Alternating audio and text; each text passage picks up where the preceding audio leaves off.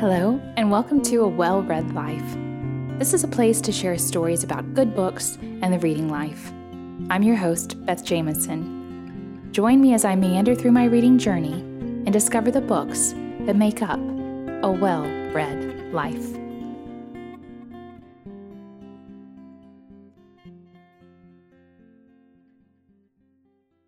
There are many books that define my childhood, but I think the one that stands out to me the most is The 100 Dresses. I was a dreamy, old-fashioned second grader, obsessed with Little House on the Prairie and anything that took place in the past, when this book found its way to me. From the moment my second grade teacher first began to read the story, I was transported from my Texas classroom to the chill beauty of New England. As my teacher read about the crisp fall days that turned to winter, I became lost in the story, finding a kindred spirit in the character of Maddie. And as the story went on, God began to whisper truth into my young life, and this book was permanently etched in my heart. And now, here's the story. Oh, and a quick warning, it does contain some spoilers. Enjoy. A slim, sparse children's book with lovely illustrations by Louis Labotkin, The 100 Dresses by Eleanor Estes tells a surprisingly poignant story of forgiveness and grace, guilt, and the choices we make. Written in 1944, it is the story of two friends, Maddie and Peggy, who play a game with a girl named Wanda Petronsky, a poor girl from an undesirable neighborhood and with a funny last name. Wanda wears the same dress to school every day and becomes an object of ridicule when she tells the girls at school that she has 100 dresses in her closet. Peggy and the other girls enjoy teasing Wanda about this. Every day they sweetly taunt Wanda on their way to school and ask her how many dresses she has in her closet, knowing that she only owns one faded blue dress. They get Wanda to describe to them her 100 dresses, feigning surprise at the wealth of her wardrobe. Maddie alone, who is poor herself, seems to feel guilt by the girls' sport and participates in silence. One day, Wanda does not come to school, and the game stops. Maddie begins to feel increasingly guilty for the girls teasing Wanda. When weeks go by and Wanda is still not in school, and with the winners of the class art contest days away, a letter arrives from her father to say that he is moving his family to a place that will be better for them. While on the surface this book could read like a warning against teasing and bullying, it stays away from becoming didactic or moralistic. It is a sweet, simple story that never feels weighed down by its message. The 100 Dresses is a story about kindness, compassion, repentance, and forgiveness, as much as it is a story about cruelty and bullying. Eleanor Estes offers us a rare gift, unlike many other books about bullies, that only show the side of the victim. The victim is virtually silent here. Wanda only says a few words, really, although she haunts the whole book. Instead, we see things from the bully's perspective, when the damage is done and they are coming to terms with their guilt.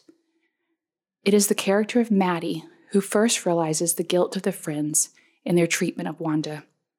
Over the course of a few days, Maddie wrestles with how the girls' words have affected Wanda, wondering if they have some responsibility in the Petronskys' move.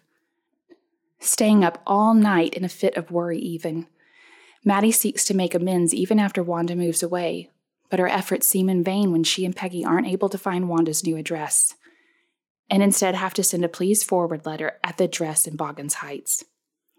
And we, as the reader, are left to ask, if they can't get the letter to Wanda, how can things be made right again? Sometimes there is a particular line from a book that stays lodged in my imagination for years. Someone may say something and a connection is sparked, and the line automatically plays through my head, my memory forever associating bits of words with a simple phrase. I have 100 dresses all lined up. The word spoken by Wanda Petronsky in The 100 Dresses is one such phrase that has stuck with me for over 3 decades.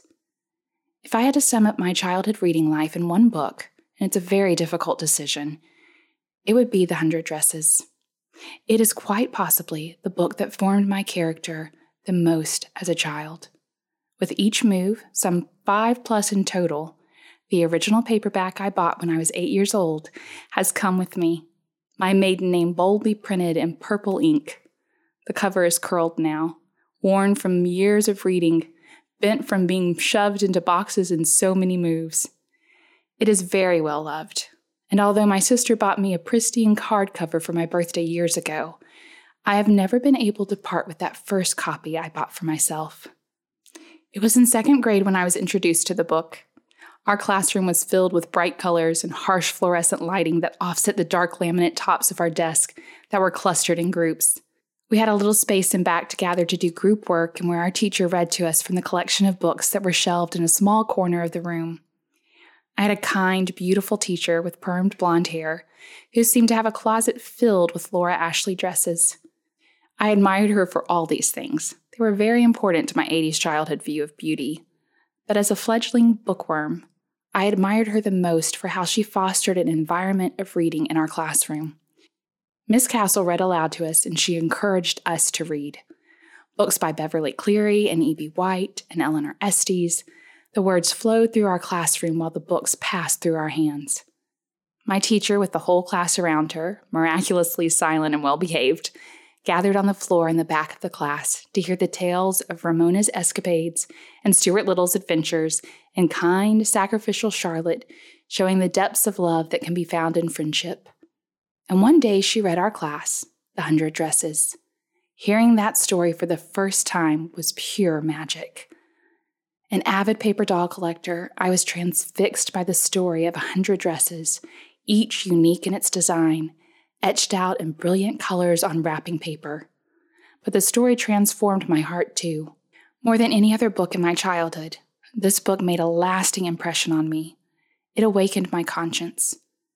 I had been told to be kind to others and not to gossip, to love my neighbor, essentially.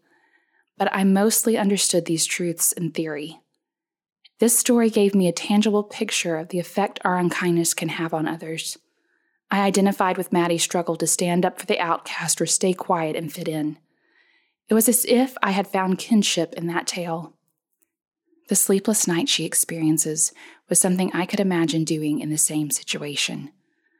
The simple words Eleanor Estes uses to describe Maddie's struggle, the first time I heard them, had a way of showing me a picture of repentance and redemption that I hadn't seen before.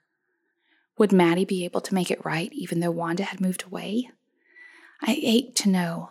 How could she make amends after causing such misery to a kind and quiet soul? I wondered over this, my mind trying to grasp at the meaning of forgiveness. When she finished reading the books to the class, my teacher would place them in a cubby in a corner of the room, a sort of makeshift library, and anyone in class could check them out if they wished. I checked so many of the books out, rereading them for myself as soon as she finished them, tucking them away in the pocket of my trapper keeper, and reading whenever I had a spare minute. Usually, I didn't have to wait for a book before I could check it out. 100 Dresses was the exception. It seemed to take forever before I got my hands on that book. I had to wait in a queue that seemed to stretch on into infinity in my second grade mind. Finally, the day came when I saw the 100 Dresses in our classroom library, and I immediately snatched it up and went to my teacher's desk. I am forever grateful for her kindness and generosity in letting us borrow the books. I believe it is proof that she cared more about us reading than keeping her books unspoiled by the grubby hands of second graders. I have no idea how many times I read the book once I took it home, or how many times I slipped it from the pocket of my trapper keeper during the stolen moments of my day to read a page or two. At home, I read the book and dreamed of being transported from the scorching heat of Texas to the delicious cold of New England. When I returned the book to our classroom library, I had made a decision. I had to find a way to get my own copy. And so I saved money and went with my mom to our local children's bookstore, the Pepper Tree, to buy a copy. The Pepper Tree was like a magical world to me, a toy store and bookstore combined. It held an endless playground for the imagination. One section of the store was filled with toys, and the other section had beautiful wooden shelves to house the books. On the large and wooden front door was a stained glass window of a bird in a tree. Brilliant reds and golds and greens heralded your way into the shop.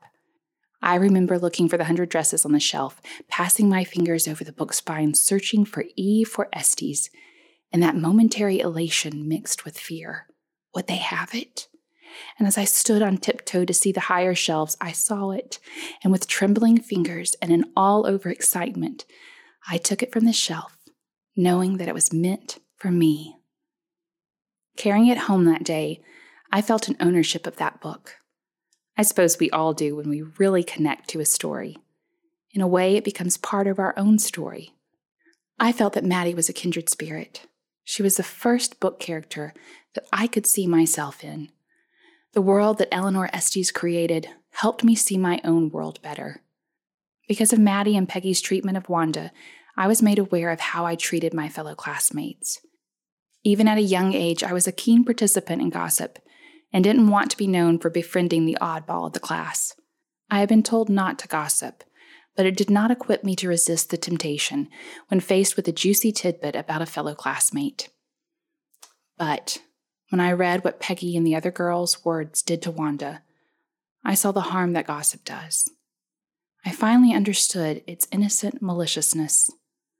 I was pinpricked now each time I was tempted to join in teasing or snubbing an unpopular classmate. I would think of Wanda Petronsky and her quiet voice telling the other girls about her 100 dresses. The delight I took in belittling others would turn to ash on my tongue. And so I would try my hardest, failing often, to be kind, to be a friend to the Wanda Petronskys in my life because of this little book. It's been years since I read the 100 Dresses, decades probably, but I picked it up the other day, and in spite of its mere 80-page length, it took me well over a week to read it. A book that I could devour in an afternoon or a day or two in childhood took me nearly 2 weeks to read. Why? Because I couldn't read it fast. Not anymore. I had to take it slow. I had to savor it. Decades since last reading it, I see it with new eyes. I'm an adult now with many life experiences since then, some beautiful, many painful, and now with the addition of a very young daughter of my own. This book had suddenly become so true that it hurt. It was as if my heart was laid bare in that reading, and all of my makeup and self was brought out into the light. I have been all the little girls in the book at some point in my life. I have always been Maddie, knowing what was right but afraid to be ostracized or worse, become the object of ridicule if I spoke. Self-protection first, always my motto. But now I can see that I've also been Peggy, the instigator of cruelty masked as harmless fun. And I have been Wanda too, teased because I didn't have as much as others, and oh, how those words sting. I read recently that Eleanor Estes wrote this book because when she was young, there had been a girl bullied in school like Wanda. It was her way of atonement. I only know that, as an impressionable 8-year-old, when I read Wanda's letter to her class after she moved away, giving 2 of her prize-winning drawings to Peggy and Maddie who had teased her so cruelly, it was a beautiful introduction to grace. This book was written 75 years ago. I have read it dozens of times since childhood, and even as an adult, it has the power to uncover my soul, to convict and heal.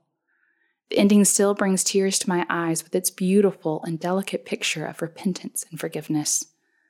I found out not long ago that the de Grumman Collection, a special children's collection my mother worked at during college, houses some of Eleanor Estes' papers.